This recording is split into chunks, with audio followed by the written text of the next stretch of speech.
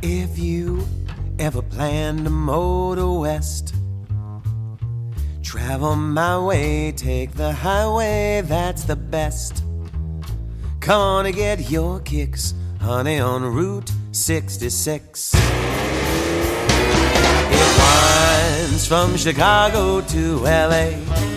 Instead of learning how to scat sing, I was being taught, inadvertently how to tell extremely off-color, dark jokes because I was around all the comedians my whole life. All of Hal March's, my stepdad Hal March, for your listeners, the host of the $64,000 Question Show. He was also a Broadway actor.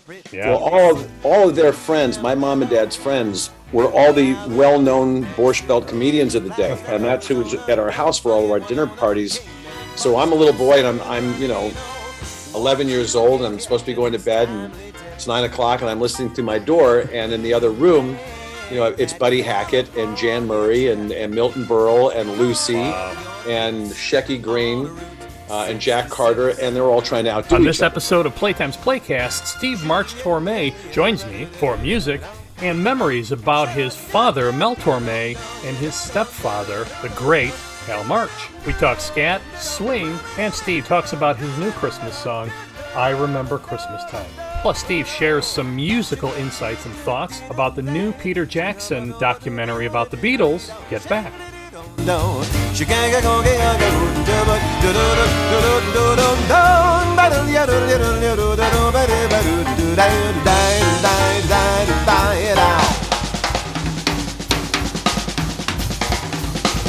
It winds from Chicago to L.A.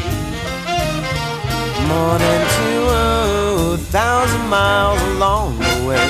Come on and get your kicks on Route 66. I have this enduring image of Mel Torme while other kids are frolicking. Yes, I said frolicking. Frolicking in one of those torturous 1960s era playground death traps.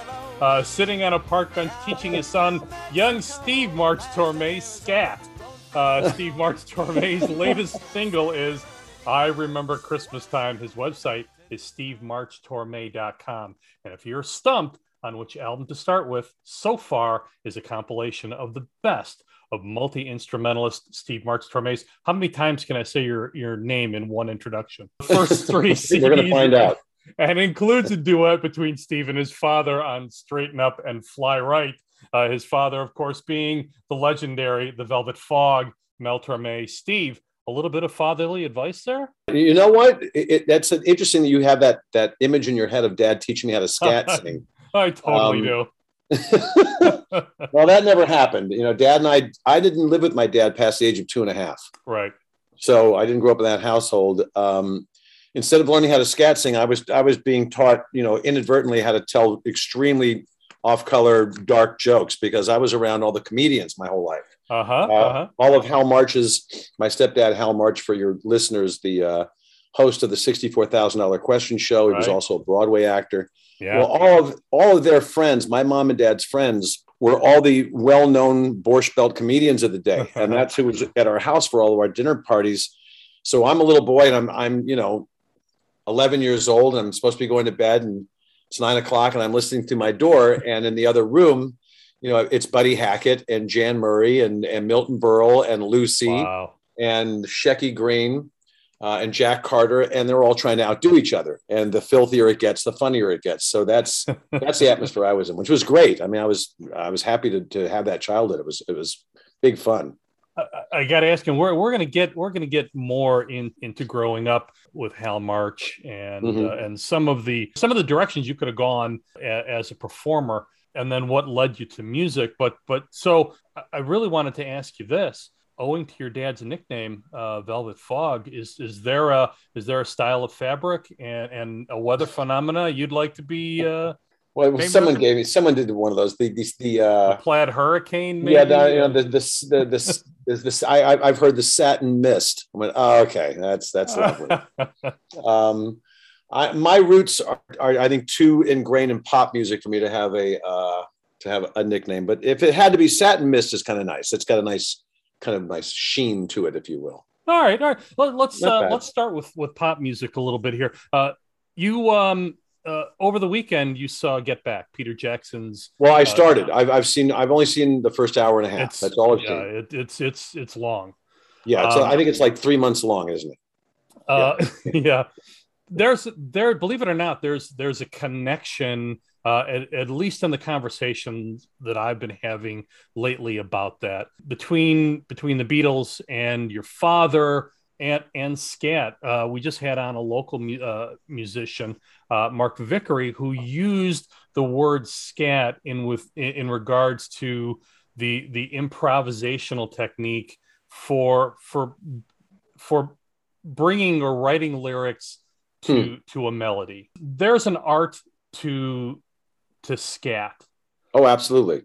And it's not something that is easily picked up, but there seems to be a relationship there from the improvisational side. And I'd love to explore that with you a little bit. Yeah. Well, that's exactly what it is. Because people have asked me, people have come to my concerts and said, well, you're a pretty good scat singer. Yeah. Your dad must have shown you how to do it. I said, no, my dad didn't show me any of that. I said, I think it's kind of instinctive. I have heard, granted, I've heard his recordings. I did see him in concert a number of times. So I'm sure I picked that up, but I didn't sit, at a record player and go,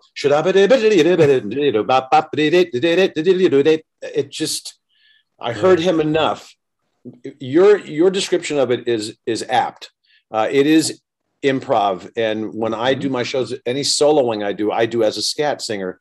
And I know that Dad learned those passages by listening to saxophone recordings. He would pick up, what a guy was playing in Benny Goodman's band or in Tommy Dorsey's band or Bix Beiderbecke. He was listening to whatever passage was the saxophones are playing. And that's how he learned how to scat sing. And I think Ella might have learned the same way.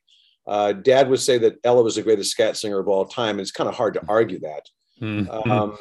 It's kind of a dying art. I don't hear a lot of people doing it, but those that do it are usually pretty good at it. Otherwise, don't try it because you're going to embarrass yourself or you're going to hurt yourself. You're going to hurt your tongue. If Miss Ella Fitzgerald were here tonight, if the great Miss Ella were here at the Maisonette tonight, she'd sing it this way and she'd sing it oh so right. Rack mouth, shoot-a-doo-ba-doo, rack mouth, hoo-doo-dee-ba-doo, rack mouth, shoot-a-doo-dee-ba-doo, rack mouth, shoot-a-doo-dee-ba-doo-doo, shoot-a-doo-dee-doo, shoot-a-dee-doo-doo, now, hoo-doo-dee-dee, hoo-doo-dee-dee, oh, when the saints go marching in, shoot-a-doo-doo-doo-doo-doo, wheel, do-doo-dee-doo-dee-doo-dee-doo-dee-doo-dee-doo-dee-doo-dee-doo-dee, shoot-a-doo-dee-doo-dee-doo-doo-doo, shoot-a-doo-dee-doo-doo-doo-doo-doo, wheel, shoot-a-doo-dee-doo-doo-doo-doo-doo-doo,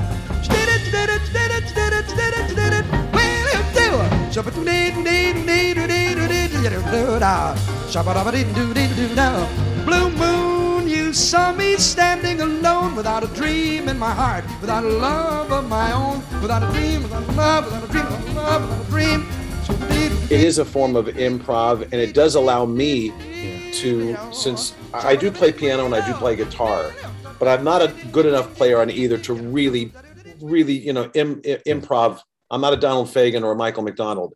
So I get to do that with my voice. And I think that's what Dad did. And the reason I bring that up, especially with, as I mentioned before, Straighten Up and Fly Right through the... Did you hear it? Many, many times, brother. So there's a comparison factor to Nat King Cole and Natalie Cole with Unforgettable. But again, as you said, scat relies so much on timing and improv, and in Straighten Up, you're singing and scatting along with your father, and you guys are so dead on that. Oh, thanks. You could have been in the same room. We were playing off one another. Yeah, this was not recorded the way, Natalie had no choice. And unfortunately, Nat had passed away. Oh, okay. No, Dad and I did that on one microphone, like George and Paul on, you're going to lose that girl. We were right there. We did it. We did one take and he said, that's pretty good, Stephen. Let's do another one. I said, okay, we'll do another one. We did one more take. He goes, I'm hungry. We're going to lunch. We're done. And I was thrilled because we actually got this in 2 takes and it sounds pretty good. And, since you've heard it, it's almost like dueling scats. And towards the end, I just throw my hands up and go, that you win. That's it. because, his facility with his tongue, being able to do some of the things he did, he scat sang the way he played drums. He was from that school of Louis Bellson, Buddy Rich. Yeah. Really, it was an excellent drummer. And there are some guys who are multi-instrumentalists who can also play drums, but, they can keep time. He was a legitimate drummer. I mean, he really could play. And I'm glad you heard that. And the thing that we did, fortunately, I didn't trip over myself, and we actually got a great recording out of it. I'm just so thankful because Dad had his stroke not that long after that recording, and fortunately, I haven't. Yeah. Wow. What a great, fateful moment in memory. Straighten up and fly right. Straighten up and stay right. Straighten up and fly right. Cool down, Papa, don't you blow your top. Ain't no use in diving. What's the use in jiving? Straighten up and fly right. Cool down, Papa, don't you blow your top. No, more like this. All right, I got it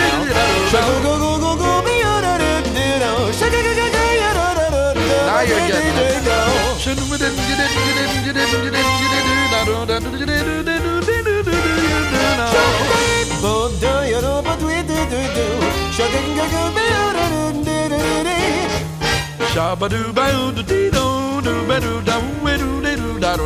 Okay, how's this?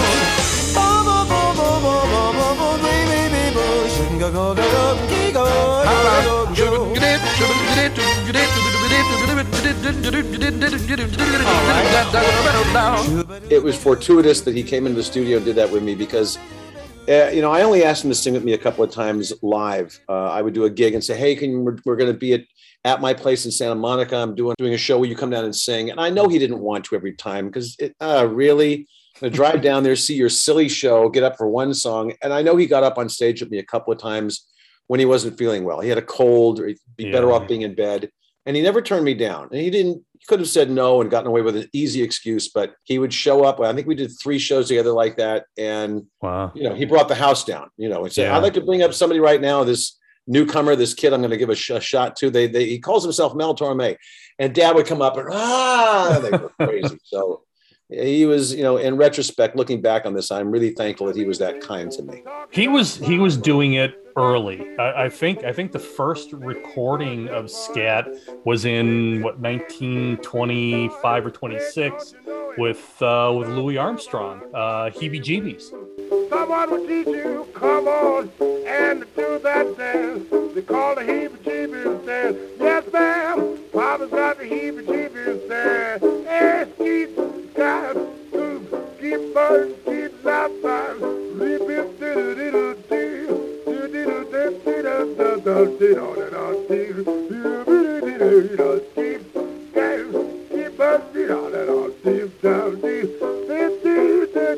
come on down, do that dance. They call the heebie-jeebies dance. Sweet mama, Papa got to do the heebie-jeebies dance.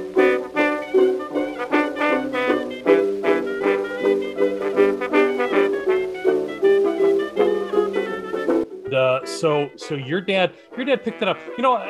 So I guess I wanted to ask you this on a bit of a tangent. Since the passing earlier this month of Betty White, there was a story that came out about her with regards to a jazz musician who was going to appear on her show.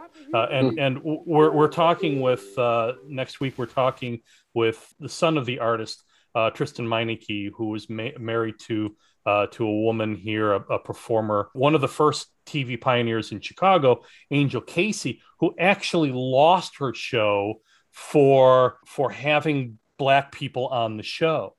Lost the show because of that. She lost the show because of that. Mm-hmm. But Betty White famously told network executives, get over it. She had the muscle to do that. But your father was also instrumental. I see where you're going. Yeah. Your father was also instrumental in helping to mainstream Black music and Black artists. Yeah, and I think in large part, that was because of his relationship with Nat King Cole. I mean, Nat didn't just sing the Christmas song. They were best men at each other's weddings. Yeah. I know that, the obvious story of going on the road and in a venue saying, well, the white guys can stay at this hotel, but Nat's going to have to stay at this hotel. And from what I understand, and, to his credit, Dad said, that ain't going to happen. And if he's not staying at this hotel, we're not doing the gig. Yeah, he championed Black artists, Black musicians getting equal opportunity. And, we didn't really talk about this too much. I really found out about this a little bit afterwards. But even though Dad and I had some philosophical differences about, different things, whether they be politics or whatever, he was an early champion of equal rights. And I think a lot of it came from not only his relationship with Nat, but if you're a jazz musician, you're going to be working with a lot of Black musicians, period, especially back in the day. And you mentioned, Louis Armstrong. I know that one of Dad's favorite people, besides Ella, who he adored, was Count Basie. So Dad was around all those great jazz cats, and a lot of them were Black, and they spoke the same language as Dad.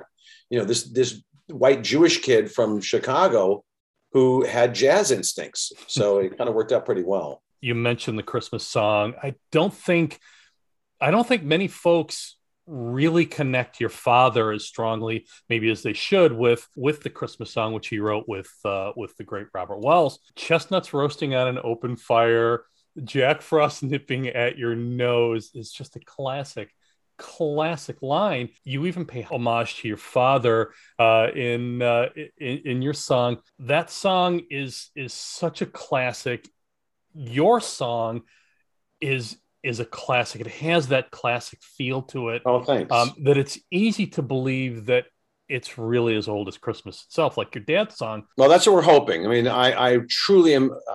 Let me give you a quick story about the Christmas song. Please. So in 1945, there were a couple. This is a cool story because I tell this when I do the song in my show, depending on what show I'm doing. In 1945 in Hollywood, there were a couple of Jewish songwriters that were getting together to do a writing session. And it was a particularly hot July day in Hollywood. They got together and started working for about a half an hour. And one turned to the other and said, this is ridiculous. Let's get in the car. Let's drive to Santa Monica and cool off and come back and work on this, because this is it's sweltering. And apparently his partner said, no, come on, we're here and let's at least give it a go and see what we come up with. And that day in 1945, Sammy Kahn and Julie Stein wrote Let It Snow, Let It Snow. 2 weeks later, Dad's got his writing session scheduled with Bob Wells. It's out in the valley, in the San Fernando Valley, which is hotter than Hollywood. And apparently they scheduled it for early in the morning so they could kind of avoid the heat. So Dad drove over to Bob Wells's house, I guess about 10 o'clock in the morning, and walks up to the front door, knocks on the door, no answer, and opens the door and walks in, because in 1945, and your friends, you can do that. You could do that, yeah. And he could hear that Bob was in the shower. Now, the joke I do, depending on if there are children in the audience or not, Dad goes over and he sees that there's a 4x5 index card on the piano with 4 lines of lyrics on it. And Bob comes out of the bathroom, out of the shower. And the first thing my dad said was, Bob, at least put a towel on. But seriously, folks, no, but that's not really what happened. So he said, what is this? And he said, well, it's so hot. I was trying to come up with some cool thoughts just to cool off. And that's when he came up with Chestnuts Roasting on an Open Fire. And so 2 weeks later, 2 other Jewish songwriters end up with the Christmas song the same summer, maybe 15 to 20 miles apart. So, what are the odds? And they're both classics. All through the year we waited through spring and fall, to hear silver bells ringing and winter time bringing the happiest season of all. And I wish Judy Garland would sing the chorus in her own way. Chestnuts roasting on an open fire, Jack Frost nipping at your nose, Yuletide carols being sung by a choir and folks dressed up like Eskimos. everybody knows a turkey and some mistletoe. help to make the season bright. Tiny tots with their eyes. The song that I wrote, and yes, you did hear a lyrical homage to it. And someone sings a Christmas song as I pass under the mistletoe with chestnuts roasting. Did you catch the musical homage at the end? I didn't. All right, and most people don't. I will have to listen for it. If you listen to it again, there's a glockenspiel at the very end, and it goes, I remember Christmas time, yes, I remember Christmas time, da da da da da, and then the glockenspiel goes, dum dum dum dum dum dum dum. Oh, wow. Dum.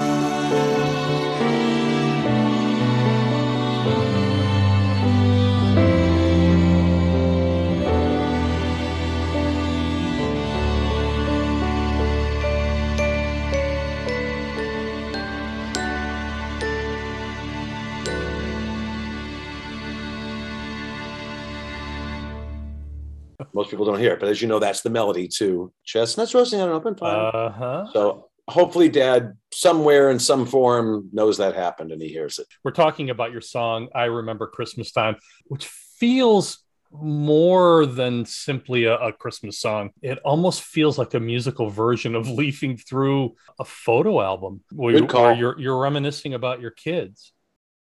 Good call. You know what?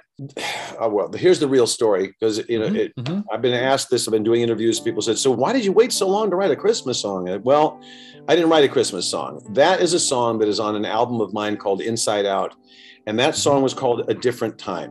I lived in a different time, on a cul-de-sac in a little town of friends and families. I played on a baseball field filled with juniper and bottle caps and lifelong memories.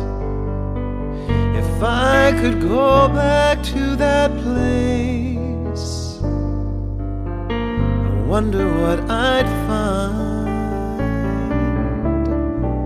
Some fools get fooled by time and space.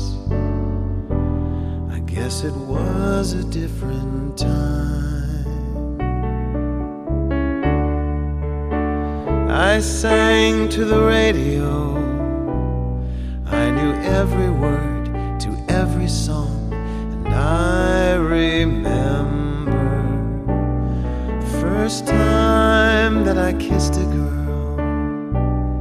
It was in my life from Rubber Soul. It is the song that is most mentioned when I do a concert. People come up afterwards. They go, "Oh, I really love that song you wrote about your kids. What's it called?" And it's called A Different Time. Well, there's a musician I work with here in Wisconsin, and he always loved the song. He said, I hate admitting it, dude, but, that brings tears to my eyes every time I hear that you singing about your daughters. He says, but I keep hearing a different title. He says, well, instead of I lived in a different time, I keep hearing I remember Christmas time. I said, well, fine, but the song's already written. I mean, what do you want me to do? He says, well, I think if you change the lyrics a little bit and you change the title, let me work on it with you a little bit, I think you can come up with a Christmas classic. He put in a couple of lyrics. I switched them a little bit, came up with a different title, as you can hear. And now we have what I hope will be perennially a Christmas song. And you are absolutely right. It just lyrically kind of reads like a scrapbook of your family. And, it's almost Norman Rockwellian. It's so wholesome. Not everything that I write is, and it really is kind of right down the middle of the bowling alley for, it's a family song. It really did take place that I was in a park in Berlin, Wisconsin with my 2-year-old, my 4-year-old. We were the only people in there on a hot day. And I started thinking, how did I end up here? How did I end up? I was born in Manhattan. I lived in Beverly Hills for 25 years. I lived in LA.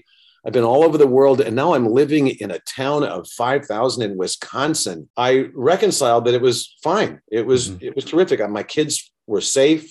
They were laughing. They were having a great time. Yeah, I can still travel. A different time came from, but it does work that I remember Christmas time. And I do think that your perspective on Christmas time when you're 8 years old, obviously is a lot different than when you're 48. And I was trying to evoke that, because when you're a kid, on December 10th, you're going, oh, only 15 more days of Christmas. Christmas is almost here. Is Christmas almost here yet? You wake up in the morning, you can't wait to run downstairs. Can we open our presents? No, when you're 48, it's like, so what family member do I have to see this year that thank God I'm not going to see again until next year? And where am I going to hide the gifts for the kids if they won't find them? Thank you. I can't wait to go fight the traffic at the mall. So it is a different perspective. And I tried to write that song from the perspective of a young person really enjoying all the stuff that really is kind of familial and enjoyable about Christmas. I remember Christmas time was a wondrous time when we were young, a treasured memory. The sweet smell of evergreens filled with twinkling lights on winter nights with friends and family. And when I go back to that place in a dream that's so sublime, I see the smiles on every face, and I remember Christmas time. Carols sing of Christmas cheer, of the joy and hope and love we hear in children's voices. And someone sings the Christmas song as I pass under the mistletoe with chestnuts roasting. I'm driving down my childhood lane, past a life that once was mine. A new family lives inside that space, and I remember Christmas time.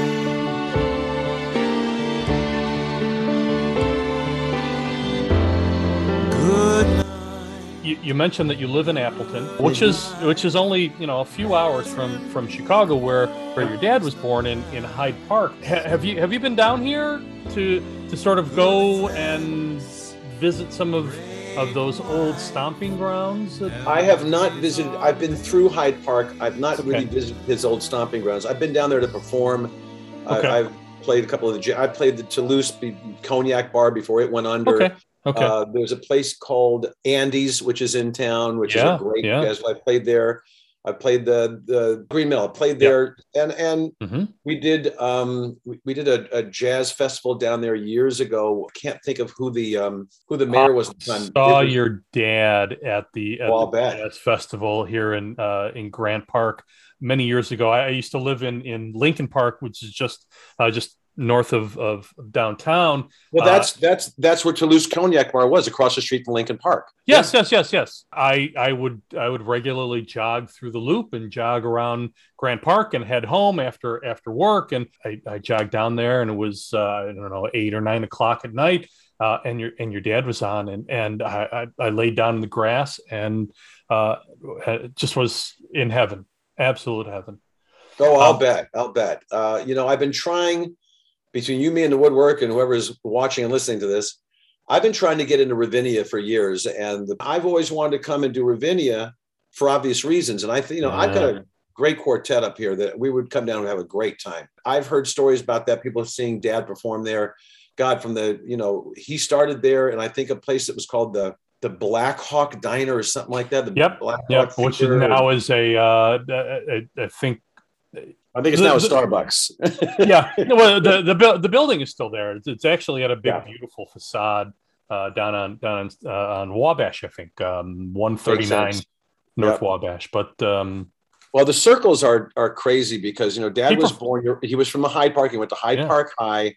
The first time I laid eyes physically on my wife, who I've been now this year will be 19 years, was in Chicago. I lived in LA the whole time. I courted her. Yeah. She was living in Chicago. So that connection's still there. I was friends with Ernie Banks. Passed away not that long ago. So there's always a connection there. And my kids like going down there. So I'll be back. We've got some friends in common. Dan Davies, who runs Film Forte. We've also been big supporters of the arts community, particularly Basil Ishkabibel's art gallery in Two Rivers.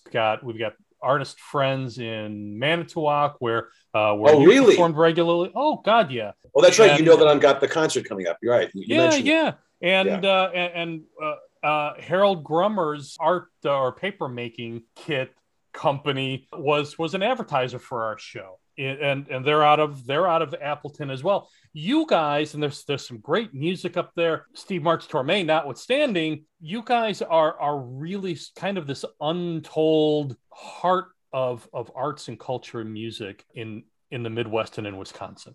Yeah, I agree with you. And, my friends in LA, who I'm sure are saying, well, who are you playing with in Wisconsin? Are you kidding me? I mean, you moved from LA.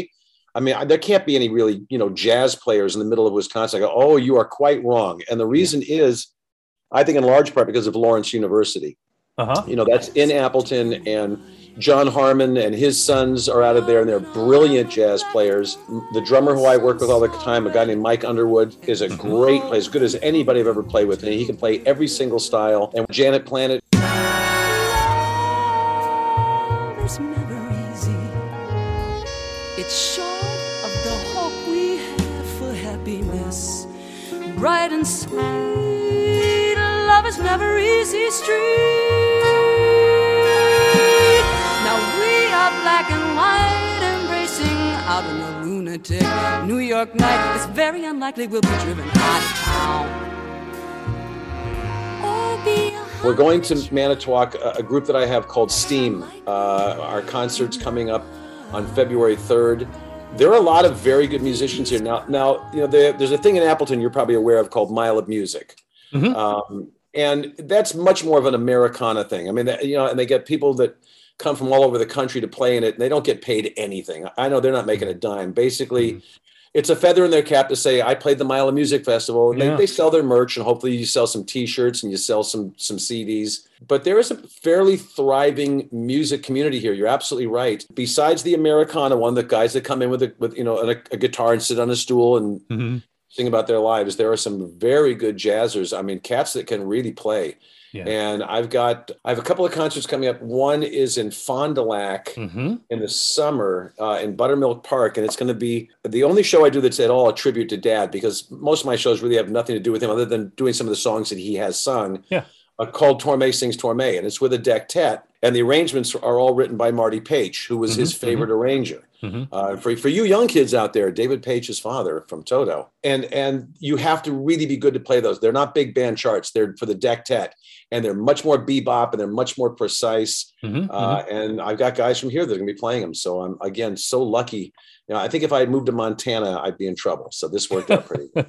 And we're going to talk about that tour at the end here, because you've got a great date coming up in France, in Normandy. Hopefully. Yeah, we'll see. We'll cross our fingers, but that's coming up this summer, and we'll give people some details, and we'll link to it in the notes below. Great. We will to your website as well. All right, so we're going to talk Beatles. Let's talk Beatles. All right. So, and again, nobody asked me. This is an unsolicited opinion. I've only watched the first hour and a half of Get Back.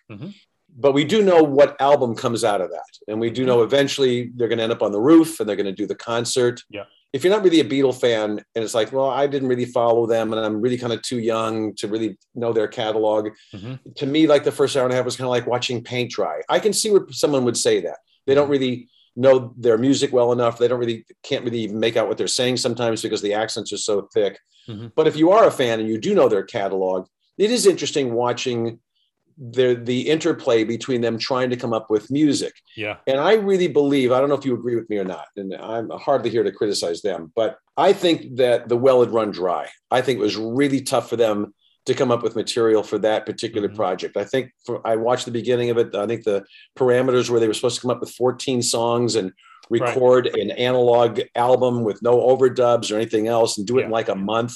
Like, well, who does that? But, the songs that are on that album, the songs that came out of those sessions, there are no In My Lifes or Yesterdays or Here, There, and Everywhere, or even If I Fell, because those songs all have great, pretty sophisticated melodies for pop tunes. I was thinking about the song If I Fell today. Usually when you write a pop tune, and you're not from the world of Gershwin or, or Sammy Kahn, someone like that.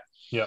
You're going to write, if I fell in love with you and you promised to be true. That would be the way to do that. But Paul was so sophisticated. He didn't write, if I fell in love with you, would you promise to be true? He wrote, if I fell in love with you, would you promise to be true? If I fell in love with you, would you promise to be true and help me understand? 'Cause I've been in love before and I found that love was more than just holding hands.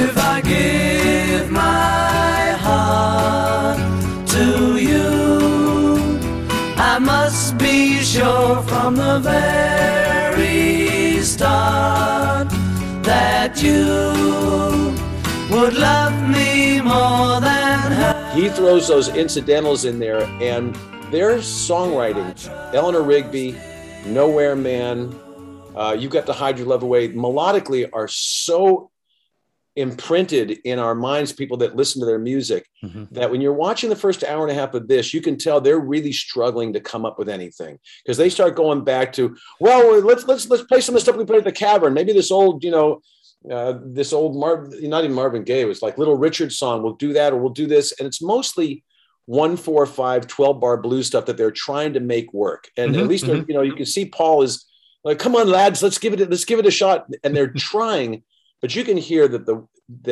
the muse is kind of gone bye-bye. Yeah. I think the best thing they came out with, was Let It Be, which not one of my favorite tunes of theirs, but they had a project that was almost impossible. We got to come up with all these original tunes. We can't go in and overdub strings. We can't go in and overdub harmonies. We're putting up with the fact that even though she's not doing anything or bothering anyone, Yoko's sitting there the whole time. Well, you could have an elephant in the room that doesn't make a sound, but the elephant's still in the room. And you can see Ringo is kind of bored and he's kind of tired and he's playing and they're exhausted. And George, you can see it in his eyes, is saying, well, why am I even here now? And I understand he walks out later on. So it was interesting to me as someone who really is a fan and loves, even for the benefit of Mr. Kite or, The Fool on the Hill, those are really sophisticated melodies that have great turns in them. And these songs are basically kind of, 12-bar blues. Let's see what we can come up with. And I found it not sad, but just kind of the realism of, it's hard to keep writing great pop songs. It just is. I think one of the things that is a little bit heartbreaking for non-musicians is you're watching the sausage being made and knowing or at least learning that the song lyrics aren't as intentional as they are. You're trying to fit something that makes a modicum of sense over the top of a melody. You're absolutely right. And for all those people who immediately go to music for a heartache or a breakup or a sense of healing or a sense of comfort, that kind of bursts that bubble. I agree with you. Even though that really is at least in my experience, that's really the rule for music makers. Well, my wife asked me, she said, now, is that the way they usually wrote? And I said, I wasn't there, but I don't think so. No, the four of them didn't sit in a room and say, well, what do you think? And Ringo, you sit there on the drums, we'll see what we come with. I said, I think that for the most part, Paul wrote songs by himself. John wrote songs by himself. And every once in a while they would get together and Paul would say, I've got this great verse, but I don't have a bridge. Can you come up with something for the bridge? And that's how that would happen. Yeah. Because even the words to the earlier songs, just the opening to, if I fell in love with you, would you promise to be true and help me understand? Because I've been in love before, but I found that love is more than just holding hands. That's a great lyric. That's a really sweet little love song. And I think that's the way they wrote. And when John would sit down and write, half of what I say is meaningless, but I say it just to meet you, Julia, about his mom, Julia.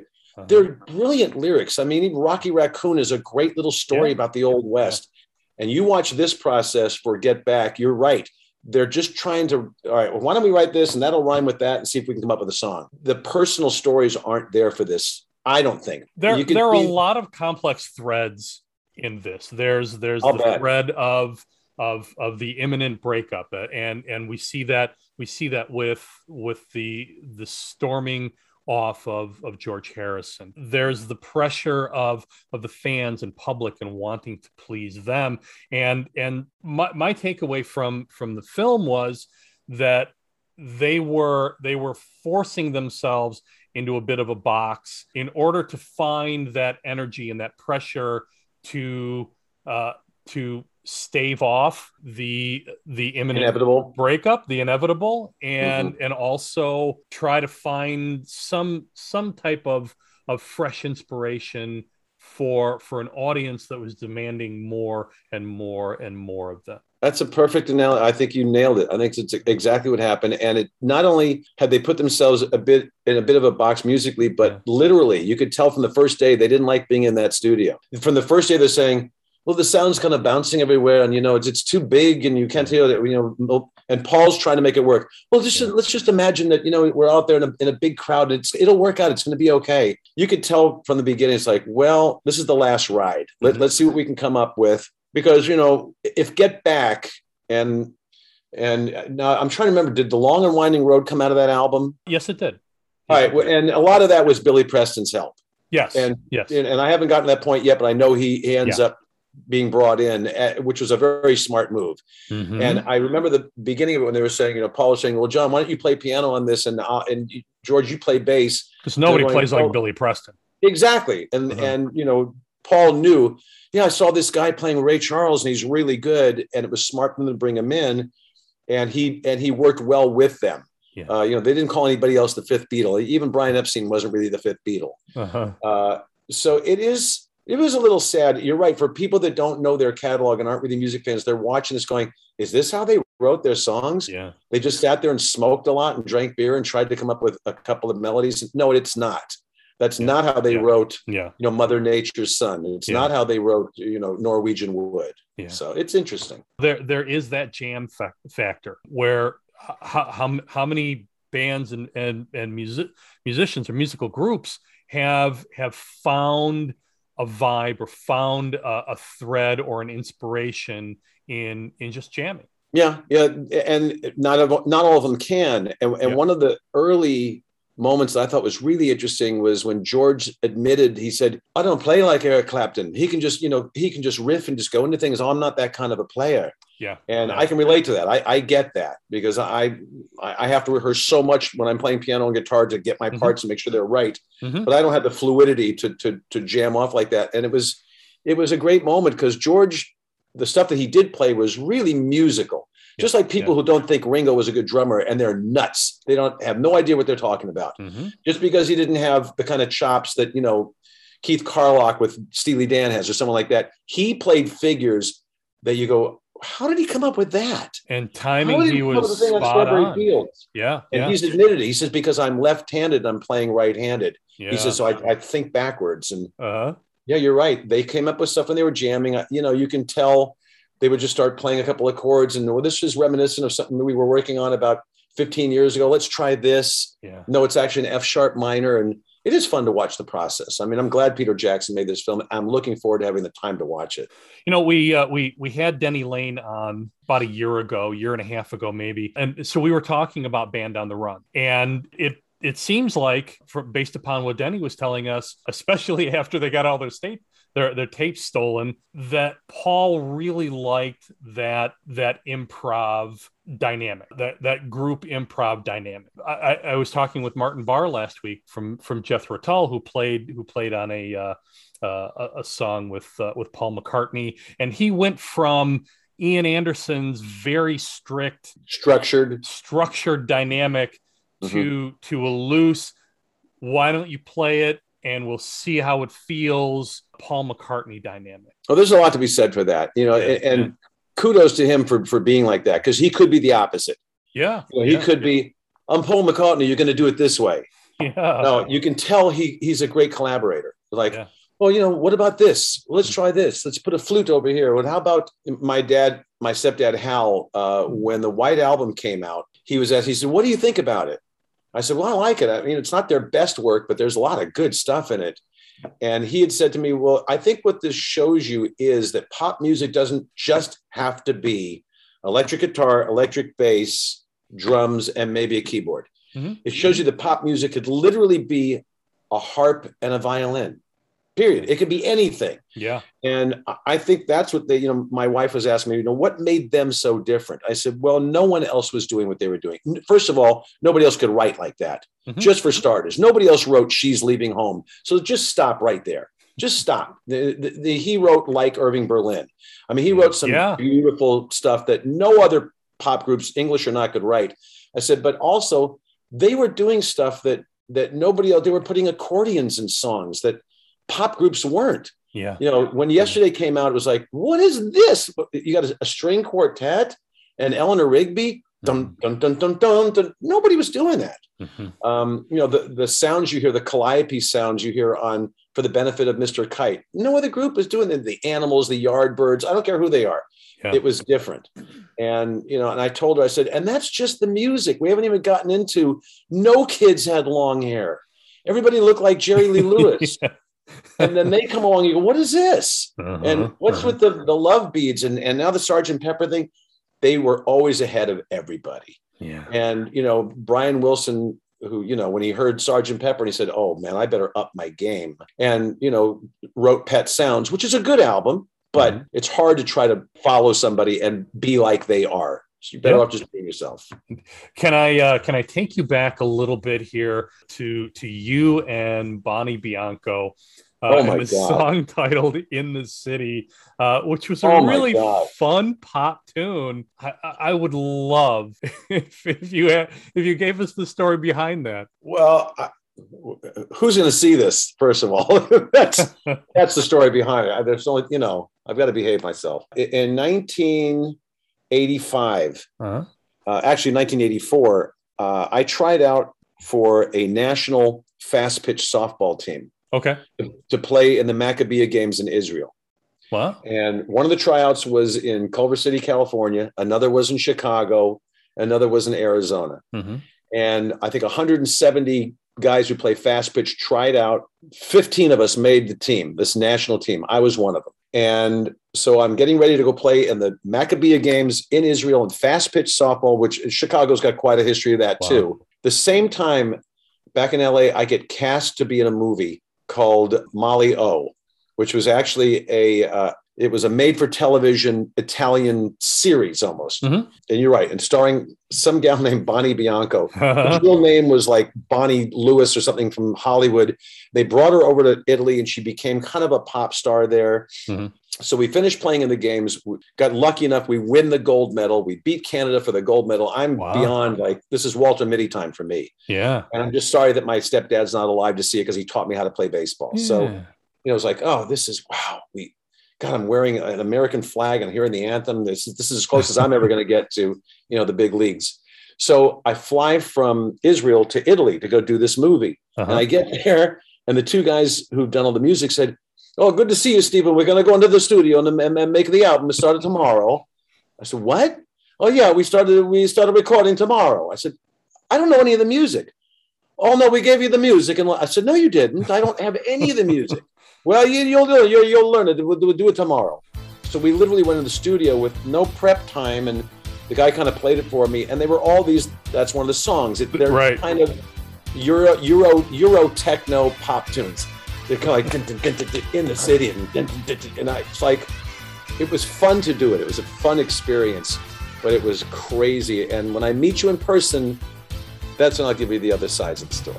Headlights, here's the nightlight eyes, slick streets, blinding strobes of street lights, racing on my bike. You better hold on tight tonight.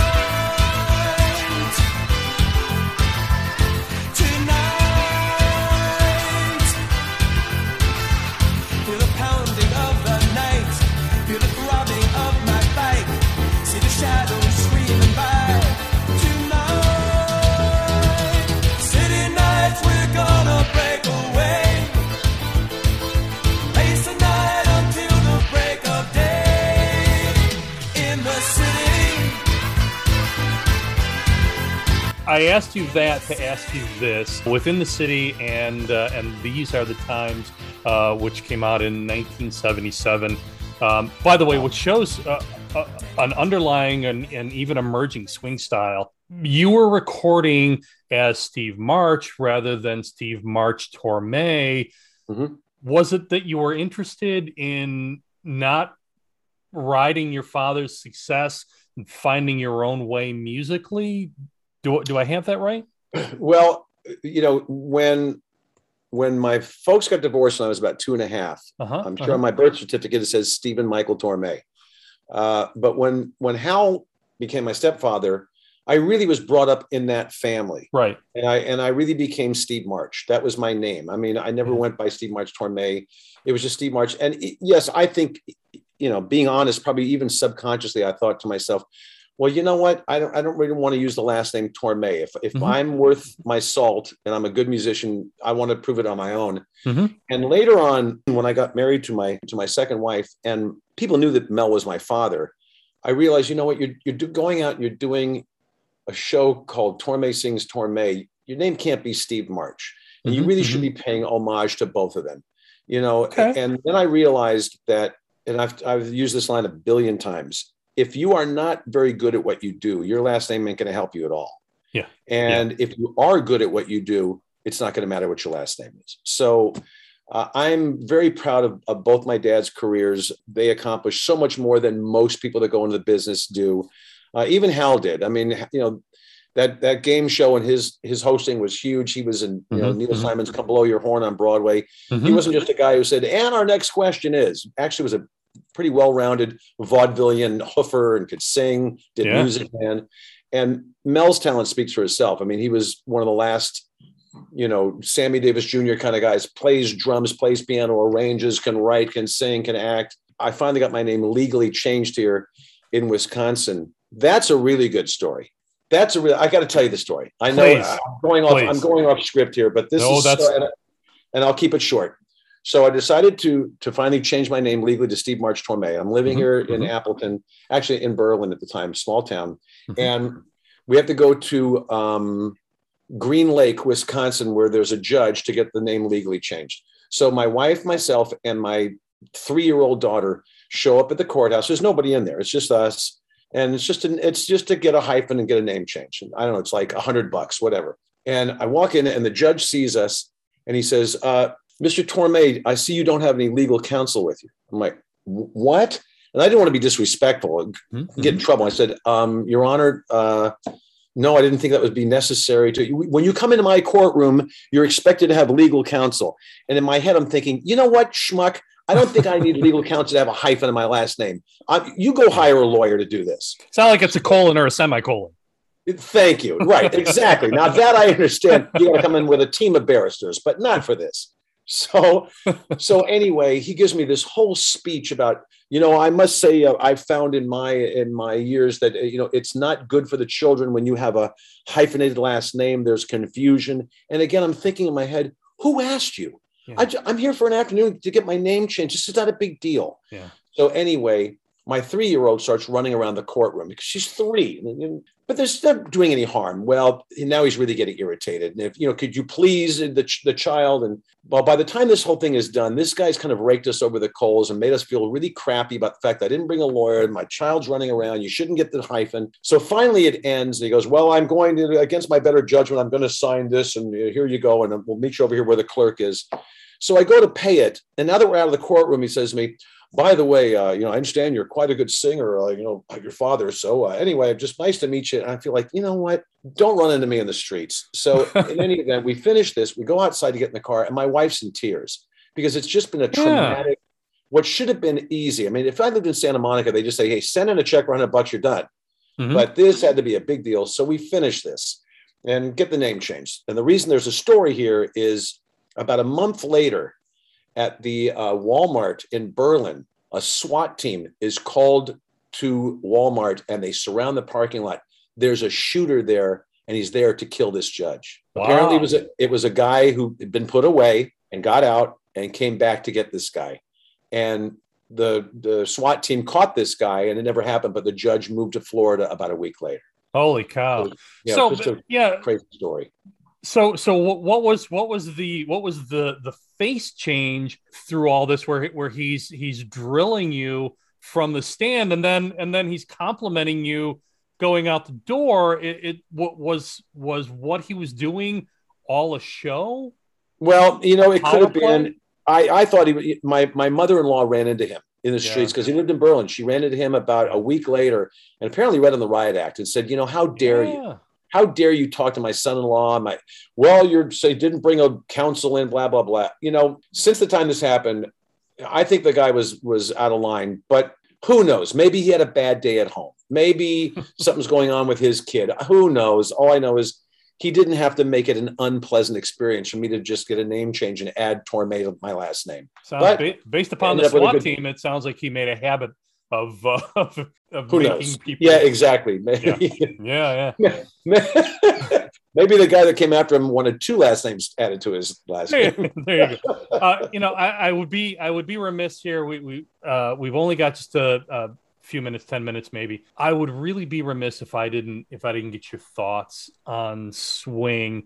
In my view, it's an intrinsically American. It's fused in that musical furnace of blues and jazz and big band. And I'm thinking of your version of swinging at the Blue Moon Bar and Grill. Hey there, baby, it's your man, calling with a stylish plan. We're going to the Blue Moon Bar and Grill.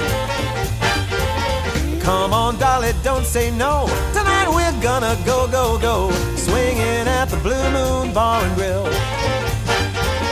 Throw on your high heels, I'll swing by in my wheels. Tell your mama not to worry none. Girl, we're going dancing, could be some romancing, and either way we're gonna have some fun. I'll roll by about 10:05. Tonight we're gonna juke and jive, swinging at the Blue Moon Bar and Grill.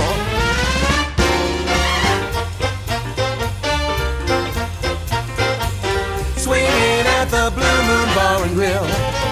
Your dad does, by the way, does a wonderful, amazing, very different version.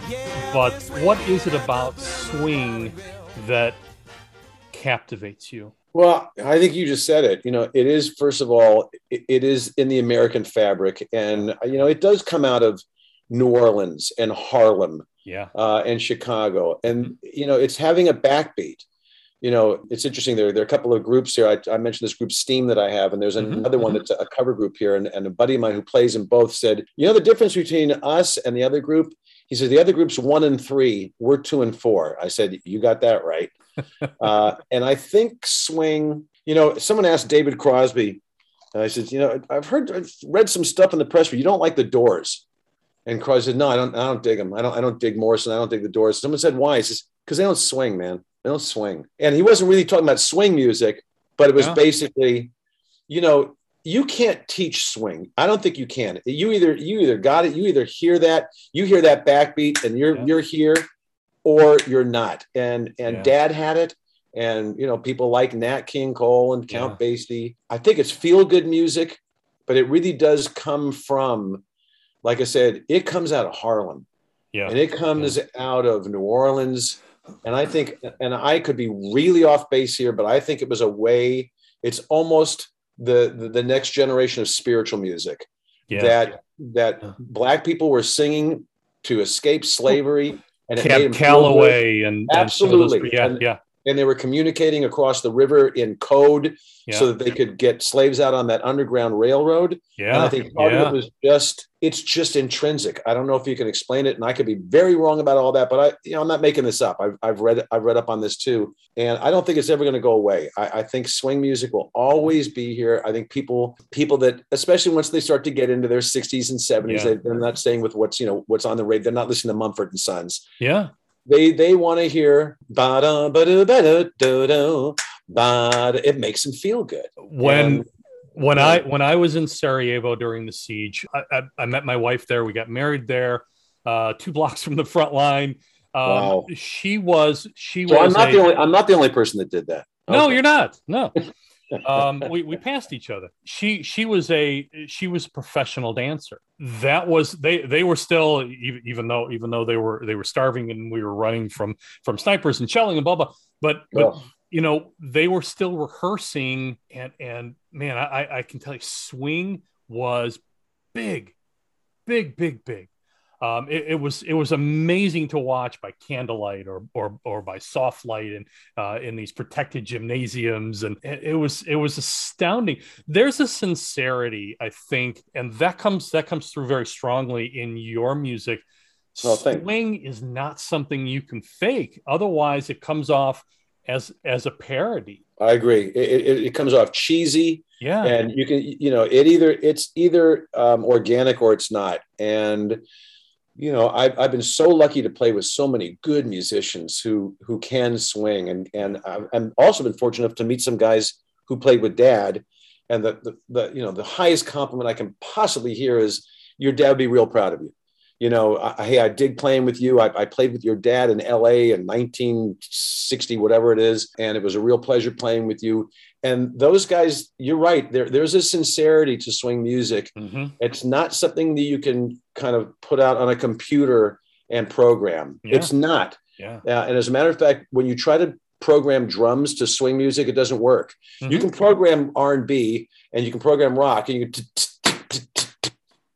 can do that. Yeah. But to do swing music, it's real, and you actually have to be able to play. It's dance music.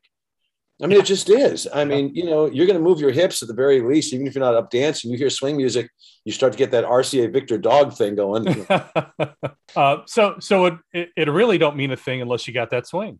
That's the last song I do in the Torme Sings Torme thing, and I intro it by saying, there are a lot of things that Mel Torme was good at. Yeah.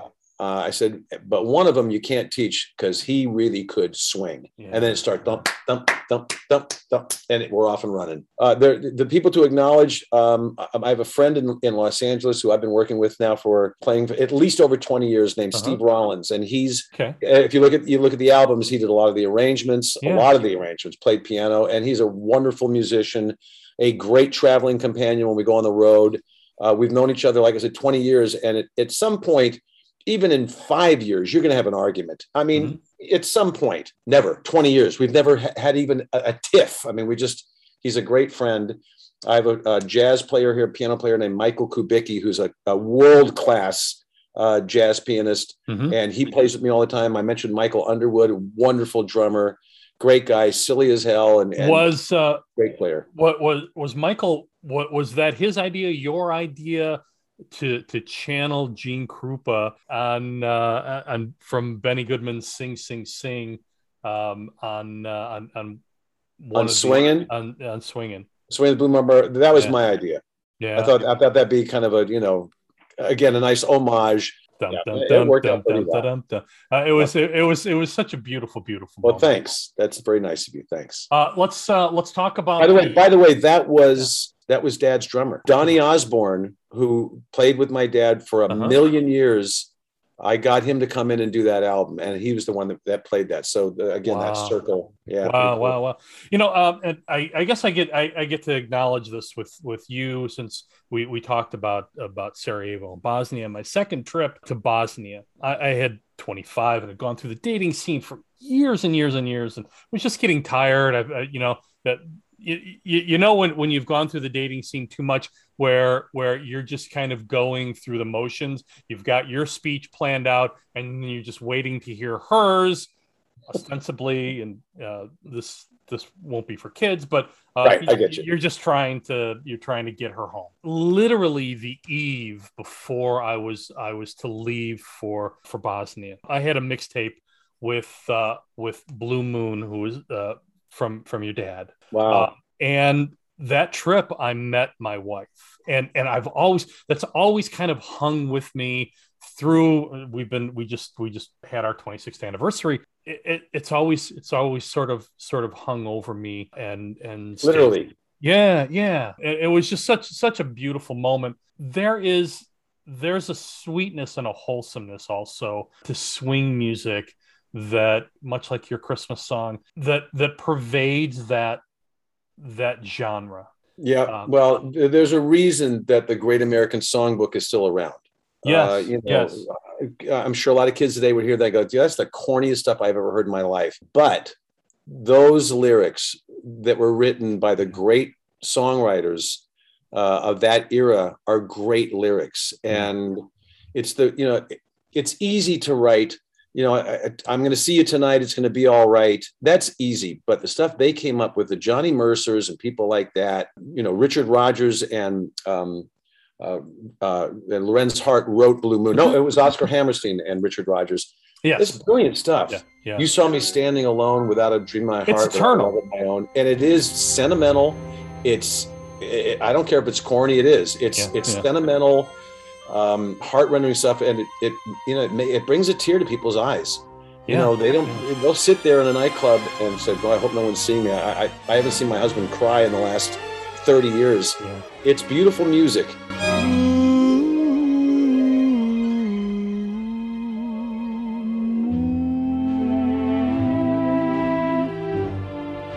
You saw me standing alone, without a dream in my heart, without a love of my own.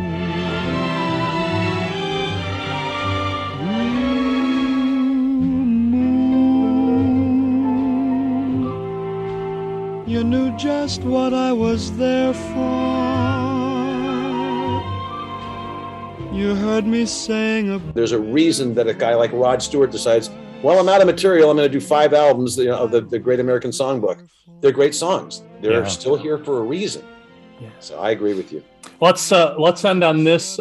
You've got some dates coming up for 2022. You've got some dates coming up in Wisconsin. I'm looking at the Roar West Museum on February 4th in Manitowoc, then March 3rd in Green Bay, the 25th in Oshkosh. I sure would love your thoughts on how this has affected you and your touring and your performance, and how we get through it. Well, you know, we got lucky. We ended up doing in December, we did 10 concerts called For Kids from 1 to 92. It was myself, Michael Bailey, the guy who suggested I change the title to my song, and Mark Wood, who is the founding member of Trans-Siberian Orchestra. And we had 10 concerts scheduled. They all came off. So we got very lucky that none of them were canceled. And yes, I have these dates coming up, and I've got 8 more dates that I'm trying to close on this week. And again, it's hour to hour here. I mean, they can call up and say, you know what? Yeah. Just people are too squirrely. First of all, I'm not here to politicize, and who cares what I think. But it seems to me that if people do get vaccinated and do get a booster, at the very worst, this eventually will be, it's not going away. It's here. It's in the air. It's not leaving. But if you all get as immunized as possible, it really will be like the flu. And you might get kind of sick from it, but you'll get over it.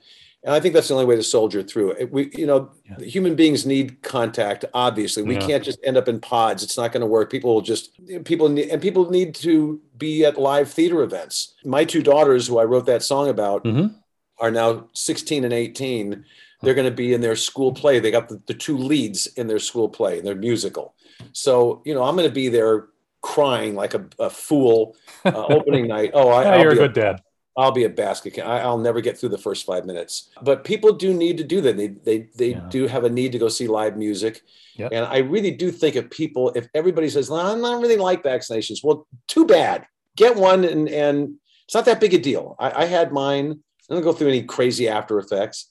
Well, anyway, so outside of that, I think people will soldier on, and there will be live shows. And they just kind of be smart about it. I mean, if this were for polio or the measles, everyone would have gotten it, but that's a whole nother story for another time. On April 17th through the 24th, you're going to be doing a Paris to Normandy Jazz River cruise down the Seine.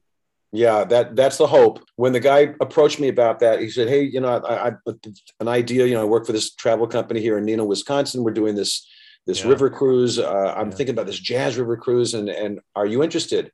I said, sure, that sounds great. I don't want to go out in an ocean liner. I don't need to be with, on the Disney cruise with 5,000 kids sneezing on me.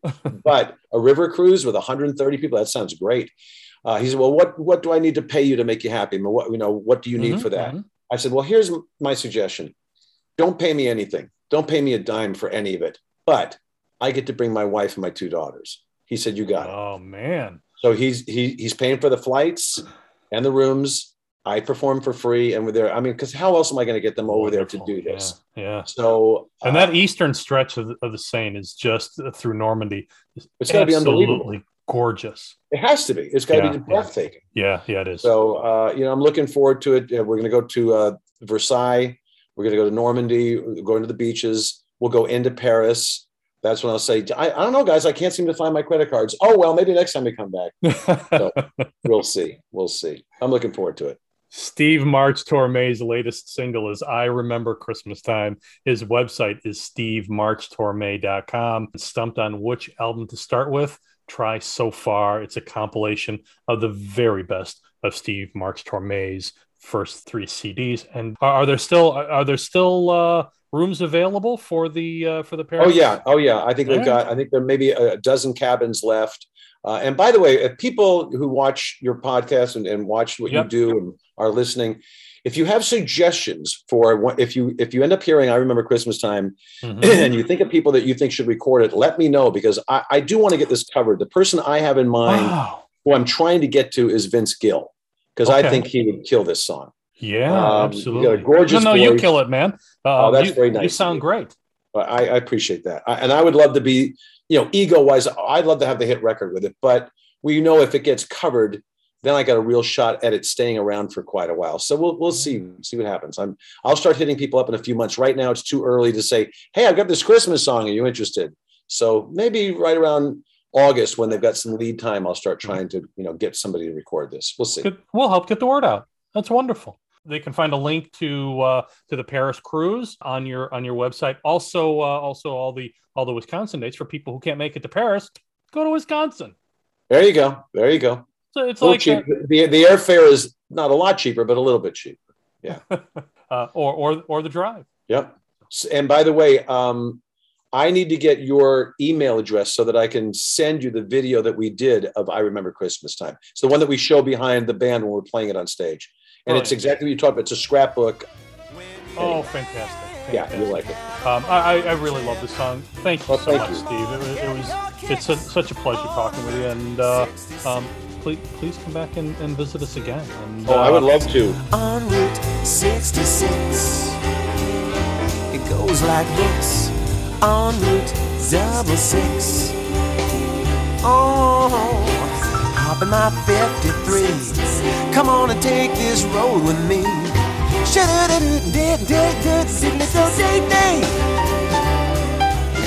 Come on and open this baby up.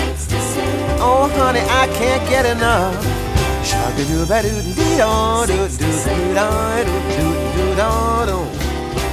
Plenty of road ahead.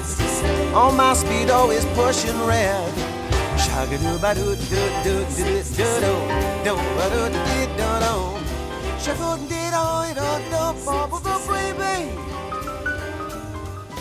Come on and baby and climb aboard. Let's open up this Ford.